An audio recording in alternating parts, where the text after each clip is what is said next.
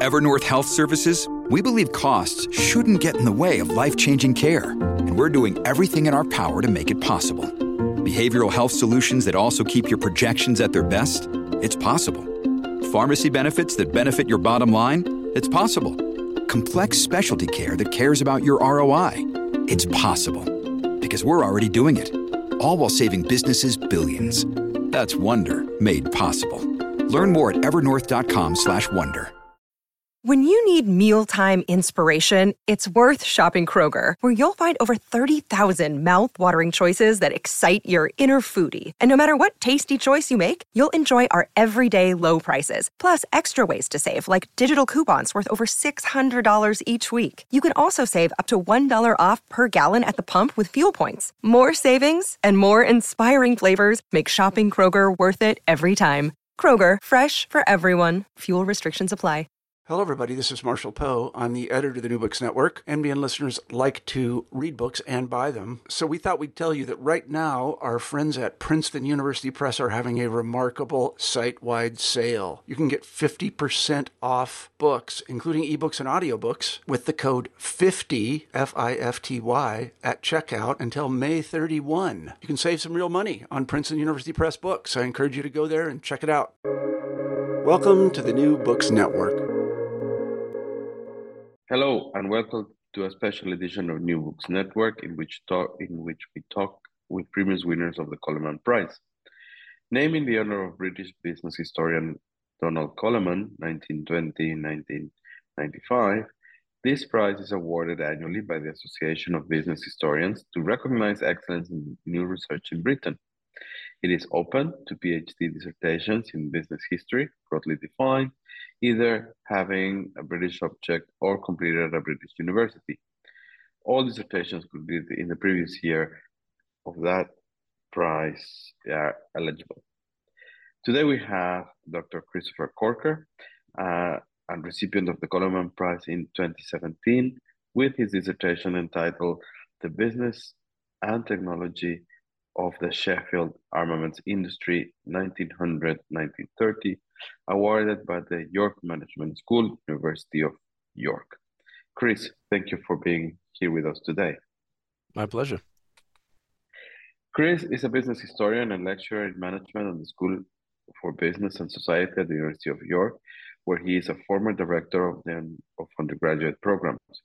He completed his PhD in 2016 and won the 2017 Coleman Prize from the Association of Historians for excellence in new business history research, and an Emerald Literary Prize in 2019. His current research is on innovation and knowledge in industry clusters, in particular the business and intellectual history of stainless steel, which has been supported by a small grant from the Business Archives Council. Outside academia, Chris is an advisor to the Sheffield Archives, member of the Joint of Heritage Sheffield Partnership Board, and former chair of the Portland Works Little Sheffield, a social enterprise housed in the 19th century cutlery works. His work has also been featured on BBC Three's Free Thinking. Chris, tell us a little bit more about how you became an academic and developed this interest or the topic of your dissertation, please. I am an academic completely by accident. There was no design, there was no plan, really. I did my undergraduate degree at Sheffield Hallam in history, and very much a delaying future jobs decision was made to do a master's degree, which was on local and global history. And alongside that, I needed to pay for the master's degree. So I got a job as a educational developer in a group which looked at learner autonomy and employability. And as I was going through the master's dissertation, I was looking at Sheffield industry. And that was what really sparked my interest in what became the PhD. So I am a Sheffielder. I was born in Sheffield. I've always lived in Sheffield. And I grew up at a time where steelworks were being demolished. And there was this sort of sense of, well, what happened there? Almost like a romantic notion of what was Sheffield's industrial past. And a few years before, my grandfather, who'd grown up in Sheffield in the 30s and 40s, told me this story about how in Sheffield, on one side of the road, you have a company making an armor plate, and on the other side of the road, you have a company making an armor-piercing projectile to beat that armor plate. And this story has sort of stuck in my head. And as I started going through the master's dissertation, I realized there was lots of sources to look at in this area, and it was an area that was underdeveloped. And the thesis evolved over time. I did it part-time over 7 years, during which time I started teaching for the first time, was terrible and got better at it, continued working with educational development projects, and eventually, before I finished the dissertation, I got a job at the York Management School. And it was within 12 months of getting that job that I finished the PhD, which took me 7 years to finish. And I see the PhD now as sort of part of a bigger quest to look at industrial clusters. How are they born? How do they develop? How do they decline? And for me, this moment of Sheffield's history, as the thesis is 1900 to 1930, is the high point of technology. Trying to make better weapons leads to the scientification of making steel, leads to metallurgy, which spins off into my current project of stainless steel, which is a byproduct of trying to make a better gun. And what I'm interested in now is how those knowledge flows happen. How do people know people? What are the sort of alumni networks of metallurgists at the university, the social networks of people? And that fed into one of the chapters that I wrote for the Industrial Clusters book that I did with John Wilson and Joe Lane. So I fell into this accidentally. I've sort of built the pieces up over many years of starting educational development, developing the thesis, now getting a chance to write more and publish more, as I've recently moved from being a university teacher to being a university researcher, and getting the time to revisit these ideas. And the PhD was really just the starting point of that, although I didn't realize that at the time, that it was the starting point of where this intellectual quest would go. You mentioned something that I would like to explore a little bit before we move on, and that was the use of scientific management in the production of steel.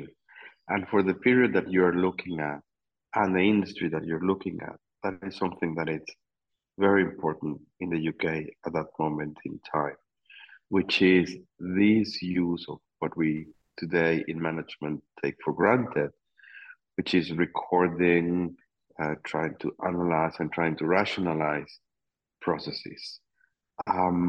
So let me make this note now and come back to the discussion when we tackle this, because I think that is something that is important to help give context to what you are looking at. Yes. Okay. So before we move into the discussion of the content, what did it meant to you to win the Coleman Prize personally and professionally? It was for me a point of validation for my research. And when you are dug into it for 7 years, you start to get a bit annoyed at it and you start to get bored of it and you start to question why on earth you're doing it. And you start to think, is this any good? And towards the end of my PhD, which was the end of 2016, it was really a case of just getting it done and over the line and finished. And I'd heard of the Coleman Prize all the way back to the beginning of my thesis, and it was something that I'd sort of seen on the horizon as something I'd like to go for in time. But as the years passed, as I'm getting into year 4, year 5, year 6 of the PhD, it sort of felt a further and further away goal, to the point where I almost forgot about it.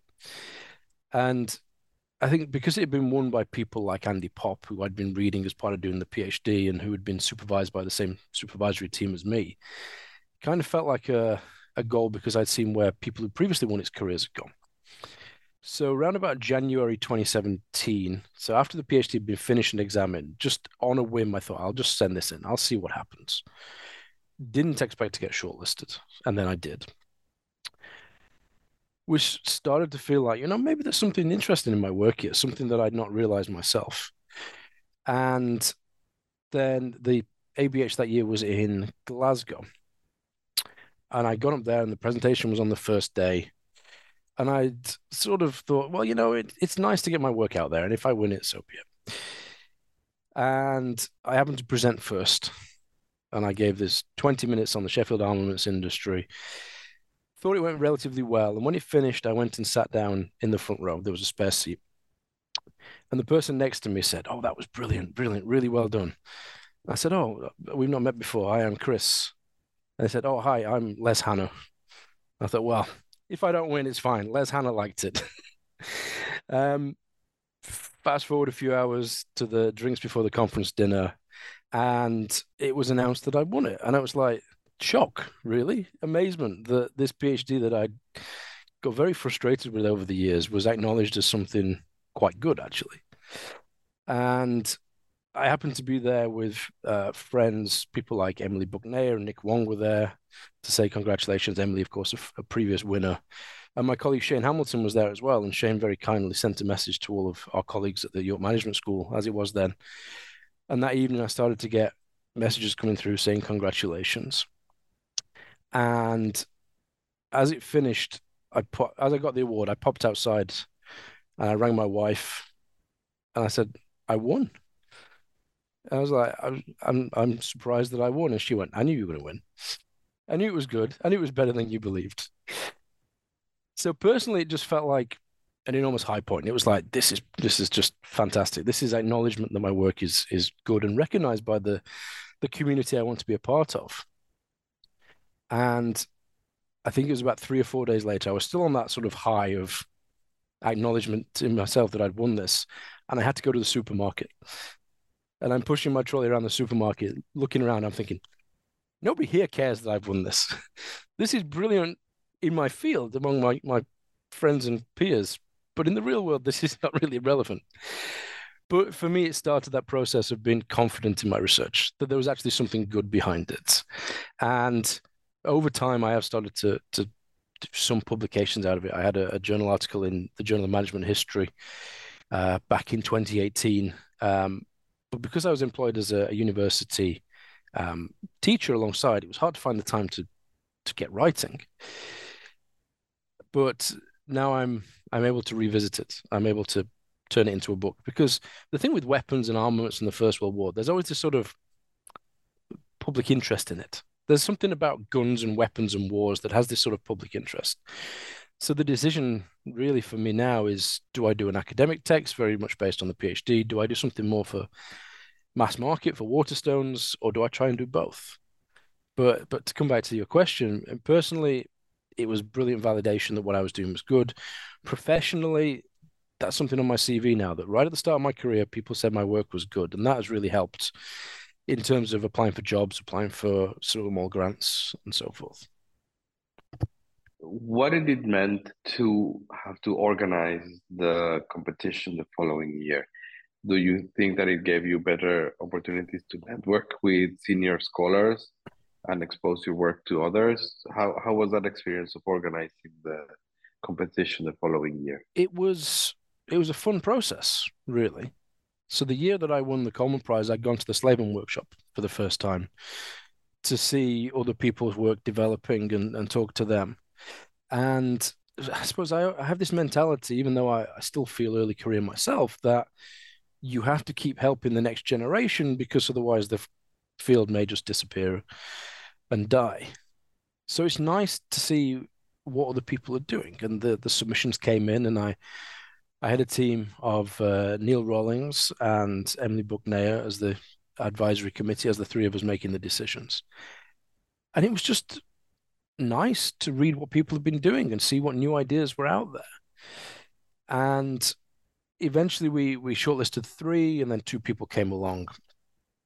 And there were 2 very different theses as to what I had looked at. One of them was Ghassan Mawazin's piece on Chinese merchant banks, and the other was Tom Buckley's work on department stores. 2 very different theses, 2 very different things.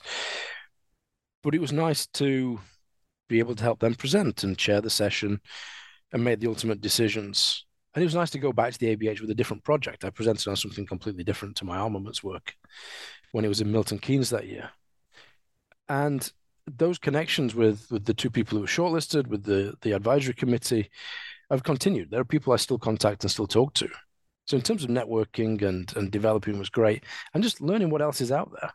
Super. Let's move back to the content of the dissertation.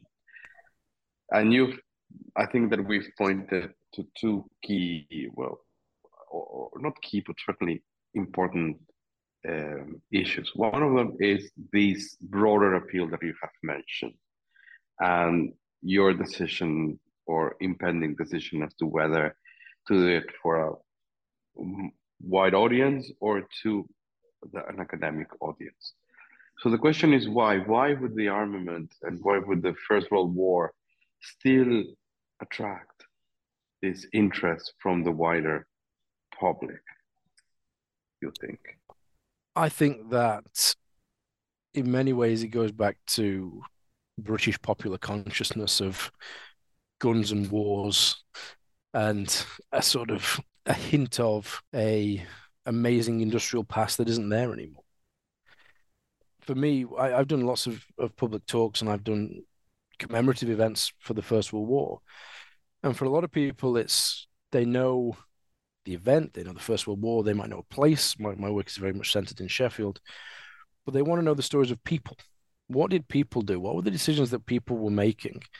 And it really touches into a social history aspect of the kind of work that I do, thinking about, especially in the First World War, the mass female labor for the first time in many of these munitions factories. And it connects into that sort of history from below and who do you think you are idea about family histories and genealogy. People want to know what people did and where they went. And you sort of get those two sides of it. You get the sort of big history of tell me where the battleships came from and the small history of tell me what my great grandmother did in a munitions factory.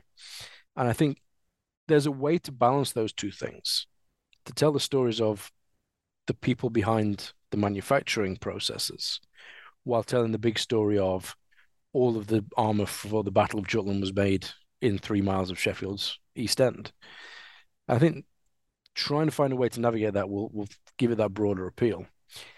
I mean, the hope would be you try to hook into an anniversary. You know, we've had the centenary of the end of the Great War. We're coming up on 110 years since the start of the Great War.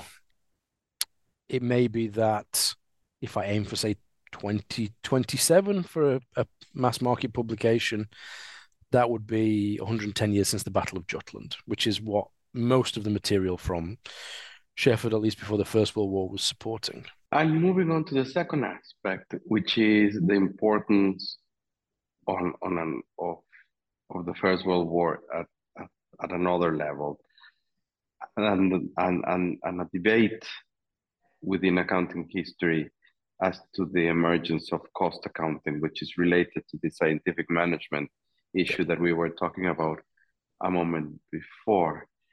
This, for me, or in my mind, ties into something else that you've mentioned, which is the end of empire and this industrial might that is no longer there, and this process of the armament industry, it's being evident. There is this crisis of costs, as you know, as the war is moving forward. There is this crisis in the UK that things are not getting in, you know, are not there, and it leads to, you know, to this questioning of how armament was being produced, and looking at, but also very conscious at this point in time of how the Americans can or seem to be doing things much better, which is one part of the story. But the other part of the story is, how do we manage production? And that's the essence of scientific management, and this is where cost accounting comes in. So, although this might not be the main thrust of your research, would you tell us a little bit about this sort of uh, idea of, you know, how is it happening in Sheffield that production is moving from something that is more perhaps artisan, or I could be wrong, it was more organized, into something much more or much closer to what we see today in terms of how you manage a factory? What you find from around about 1900 with Sheffield steelmaking is that you have these steel masters, these guys who know how to melt steel and what goes into it. And they're all tied together in a rule of thumb approach. They can look at a steel and go, that is good for a shell, an armor plate, a side, whatever it happens to be. But that visual inspection of steel is something that takes a long time to learn. It's something that takes a long time to pass on to your successors, but it's not scientific. And what you find with the rise of armaments production from about 1900 is this new need to be consistent. It's coupled with this emergence of metallurgy in the 1880s and 1890s. And it is that case of if you want a steel to do this thing, it has to have 2% nickel and 2% chromium in it. So you start to see the rise of, as you say, scientific management processes intervening to making sure there is that consistency. And you start to see the rise of steelworks having research laboratories and analysis to test the steel and make sure it's consistent. And part of that feeds forward to the submission process for the government. These companies would make, say, 1,000 shells, and they should all be 2% nickel and 2% chromium. Once they're all shipped off to Woolwich Arsenal in London, one of those shells is picked at random, and it is test fired against an armor plate. And if it fails, the whole batch is rejected and sent back to Sheffield, in which case you have to remelt them all, start again. It's costly, it's time consuming. So in terms of ensuring that consistency, you need consistent processes, consistent management oversight. You need very, very skilled workers, and often in gunworks and in armor works, they were the most well-paid workers in the entire factories. The challenge that you have is when you move towards the First World War. We no longer need 1,000 batch. We need a 10,000, 10 million batch of these shells. So you start to bring in huge amounts more labor, often underskilled or unskilled, and you train them to do one thing. Do this thing on this lathe. And you start to get a sort of a dilution of management because you need more people to manage than ever before. You have people who are learning very quickly how to manage, very quickly learning how to train and have that oversight.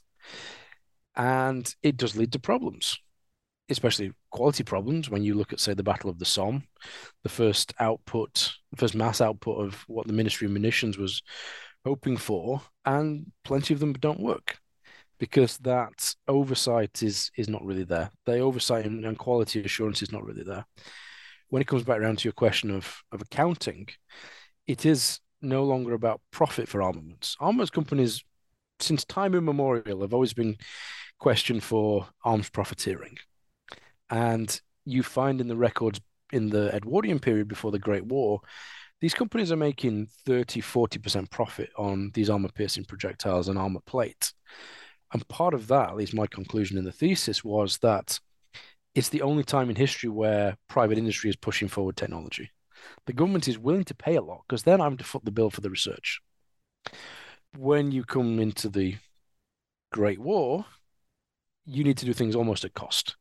As you said, the rise of cost accounting, making sure there's no excesses. And it also leads to one of the things I am interested in digging in further is excess profit duties and a lot of creative accounting. One of the companies I look at, Hadfields, was an armor-piercing projectile specialist. And in their archives are, a standard size archive box, like 9 or 10 boxes of excess profit duty calculations, because they're trying their very best to essentially manufacture the numbers to make it look as good as possible while profiting as much as possible as well. You start to see elements of that cost accounting in some of the records, but it hasn't always survived. You start to see more in the 1920s into the early 1930s. You get auditors coming along to look at the processes of how an order comes into a works and how it goes through the processes and is cost effective. The root of it for these companies was, at least before the war, replenishing the money spent on research so that they can then fund more research, switching over in the Great War to essentially a dilution of management because you have mass employment, quality problems, pricing problems, and again, profit problems as well. So let's take a step back. And you mentioned that you had this wealth of archives. So did you actually use? And now and how did the story that you wanted to tell started to come together from those sources? Well, really, there were two types of sources that I used. Because the thesis was about the business and the technology of the industry, one of the things, if we look at the technology first, that I did was looked into the patent records of these companies. Because within the actual business records, you don't get much technical information. You don't get many books about research and the notes that these companies are making about how their research is going. So the patent record became the sort of best place to find this information. And the arms industry was one of the few where patenting was quite en masse. I think I ended up looking at over 200 different patents across about 20 years. Because what these companies would do is every time they had a new little innovation, they would patent it. Even if it didn't seem useful in that moment, it might be useful in the future. And if you patented it, you can then license it and make royalties from it. So these companies were using licensing as a secondary secondary income stream, really. So you have lots of patenting. So I had to read huge amounts of patents, dig through the language of the patents of the time, learn metallurgy to understand what it was that they were writing about. But then alongside that, digging into the business records. And we have a wealth of records for the companies that I looked at, but they've been relatively untouched. What you found as Sheffield industry declined in the 1980s is that companies would go out of business and they would basically just say to the archives, do you want the records? And they all got put in boxes and left for a long time. So I was looking at the Hadfield's collection, which is about 300 boxes. I was looking at the Thomas Firth and John Brown Company, which was two companies which merged during the period of the thesis, which again was about 350 boxes. A successor company, the English Steel Corporation, had their records at Sheffield Archives, which were uncatalogued. So I did a deal with the archives that they would let me look at the records if they got a listing of what was there. So I ended up looking at 300 boxes of material, which took me a year to go through and produce a listing. But there was stuff in there that was probably written about and put in a box 100 years ago. So there's really useful information there. And then the other main archive I went to was the Camel Laird archive, which was in Birkenhead at the Wirral Archives Service. And it's a very, very small archive service. They didn't know what they had. They had a sort of rough listing. So a lot of this was really digging into records that have been looked at a sort of broader level. Historians like Geoffrey Tweedale had looked at these for his book on Sheffield steel industry. And we have monographs about the history of Camel Laird, and we have monographs about the history of the Vickers Company as well. But they had looked at the archives in a sort of slightly more superficial way. I took a very broad brush approach and basically said, any record which covers the time period I want to look at, I'm going to look in. Because we're so bound by an archivist description that's one line that they wrote 20 years ago. It doesn't always capture what's there. And one of the reasons I'm now working with Sheffield Archives more as an advisor is that they acknowledge themselves, we don't have the specialist knowledge of what these business records are all about. You need somebody who is looking at these things on a more day-to-day basis to say, oh, it's this, rather than a quick description of what it is. So it was really a deep dive into the records. I found letterbooks quite useful, but often letterbooks are quite voluminous and badly indexed. But when you do hit on something, there's usually useful conversations that you can dig out. And then a little bit looking at the Ministry of Munitions records down at Kew in London, which again are absolutely enormous collection. And you have to dig slightly against the grain of what the archivist's descriptions are all about. So it started to come together that there was a lot of corporate archives looked at that at least had survived. And I was lucky that most of them had survived in the way that they had. But it was a time-consuming deep dive to find the minutiae of armaments within it. And how about the story that you wanted to tell? How did that come together, and what are the themes that you wanted to touch? I don't know if asking what was the main research question would help to articulate the answer. Yeah, the story, as most of the time with PhD thesis, the story slowly emerged.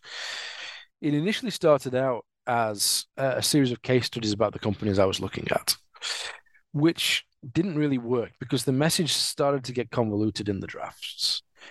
So the story that really emerged was across four things. One of them was the technology of the industry, the management of the industry and that government relation, the production and overseas production these companies had when they were looking at making for foreign governments, and that connection to industrial clusters, which continues in my work today.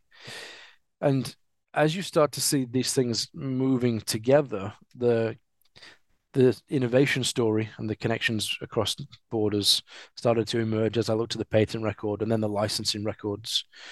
The management story was interesting because it meant digging into profiles of people that had never really been looked at as directors of companies and looking at this exchange between people who work for the government who then worked for private industry. The connection to industrial clusters was more of a, I suppose, secondary theme of the thesis as it developed, but has become more interesting. And then just the production records. What happens when you need mass production? What happens when you have foreign nations that want their armaments? Sheffield made all of the armor-piercing projectiles for Japan before the 1930s, all of them for Italy before the 1920s, and had production for the American Navy in the Great War. There's a global story to be told from this local place. So the themes really emerged and they came together as the business and technology of the industry, but it was about the people managing, the people innovating, the production processes, and the connection to broader industry. And that's where the story really came together. And the story really formed in the last 6 months of writing. You hope that the thing you start with is the thing you end with, but it really developed as the sources were understood more. And that is also understandable given the large number of sources that you were looking at. I mean, you were being thorough, and as you've described, you've looked at a large number of records over a slightly longer period of time than everybody else, as you were doing all the things. So that also helps to mature the process of writing in a different way than if you're doing everything in one go. Um, so what would have been something that if you have had the space, you would have added to the dissertation, or that you would like to revisit, that, something nice, these nuggets of of knowledge that, things are finite, and you need to leave out, but you would like to look at in greater depth. I mean, obviously one of them is this cluster story that you pick up and are embraced in greater depth. But what are the others that are there? Well, the story of armaments is longer than the period of the thesis. I originally was going to look all the way through to the Second World War because there are differences in government procurement once the Second World War starts. And by 1945, some of these companies I was analyzing decided to leave the industry. So temporally, there's a longer period I would have liked to have a look at. I didn't include much on one of the main armaments companies of the time, Vickers, because they had been looked at so much. And Vickers, while they had a Sheffield Works, was very much a national company at the time. So there are potentially more case studies to incorporate. But one of the things that I would like to dig into more and revisit some more is the profiles of the directors of these companies. Take a more collective biography approach and look at where these people came from. What were their backgrounds? What was their interest? What were their other business interests? Is there an interconnected network of these directors across different companies and potentially different industries? I mean, that in itself is as much as work as the original thesis, but it's really to counter this idea that the arms companies are run by greedy businessmen who have interests in all the newspapers, that they have government links. There's this sort of a myth that came out of the 1920s of these arms profiteers. Whereas in reality, most of them are humble second, third, fourth generation steelmakers with an interest in just advancing their industry and doing better for their industry. So there's a bigger story to tell of the people behind that. And that is potentially a story that I revisit in the future. And as you say, that connection to the broader industrial clusters is something I'm starting to touch on. But you can look at industrial clusters across centuries, and wherever people are making steel, people are making weapons. You go right back to the earliest records we have of Sheffield industry in the 1500s. And as much as people making knives, it's people making arrowheads as well. There's a much longer story about the vicious uses of steel by humanity. What do you think is the most distinctive, innovative, or borrowed from other disciplines of methodologies in your work? That's an interesting question, and one I'd not really thought about much. I suppose I'd always taken a sort of traditional business history case study approach. And I suppose one of the things that I drew on most was this idea of innovation systems. And national innovation systems, at least where the idea comes from, was very much born out of economic literature. People like Richard Nelson and Chris Freeman writing in the 1990s. But there's an element of that sort of idea of a national innovation system that can be applied to the region, the regional innovation system. But one of the places that took me that I didn't really expect was an idea of a transnational innovation system. The idea with an innovation system is it's about the connections between people, companies, educational facilities, governments that really promotes innovative developments. And when you have such a specialized industry that are connecting to arms manufacturers in France, in Germany, in Sweden, in the US, you do start to see those transnational links developing. So as much as it is a business history PhD and it has a traditional historian archival core to it, I think those elements of looking at economic ideas and economic history and applying them to the business history is one of the things that I've been really doing with most of my research. How do we use business history to answer those big questions in economic history? And that's really where I would say I borrowed from. But at its heart, it's a more traditional PhD. Interesting. So, one final question, Chris. What do business people or businesses today can learn from your research? How is it relevant for them? And we've talked a little bit about this on their fascination, but what would be the learning for them, you think? That's an interesting question. I think part of it is about understanding that a business, a firm, is not an island. These organizations make many, many, many connections. And actually, there's a power in connections that you make to training facilities, to universities, to other organizations, that a more open approach to innovation can be a useful way to solve an industry's problems. Within the thesis, there are stories of two companies trying to solve the same problem and realizing that, and then coming together and sharing their innovation. I think there's also a broader question about industrial policy and naturally the role of clusters in producing innovative practice. And that there is a useful approach to this when you look at sort of ideas about the Northern Powerhouse here in the UK right now and development of industrial centres. The historical work that I've looked at and colleagues like Joe Lane and John Wilson are looking at with industrial clusters can inform contemporary policy, that actually talking to each other, working together is a useful way of developing that. And I think there's an underlying question, and at least a story that can be learned from about crisis management. We saw this a lot with the pandemic. Organizations having to drastically change strategies for fear of disappearing. The arms industry was exactly the same. National crisis, do something different. And that sort of crisis management and learning from mistakes, I think, is a big message to pass on to at least contemporary business people and contemporary researchers as well. Well, that is grand. Chris Corker, thank you very much for being with us at New Books Network. We understand that you have a book coming out from this research, so we hope to have you again here with us to discuss that when it's ready. In the meantime, to our listeners, thank you for being with us today.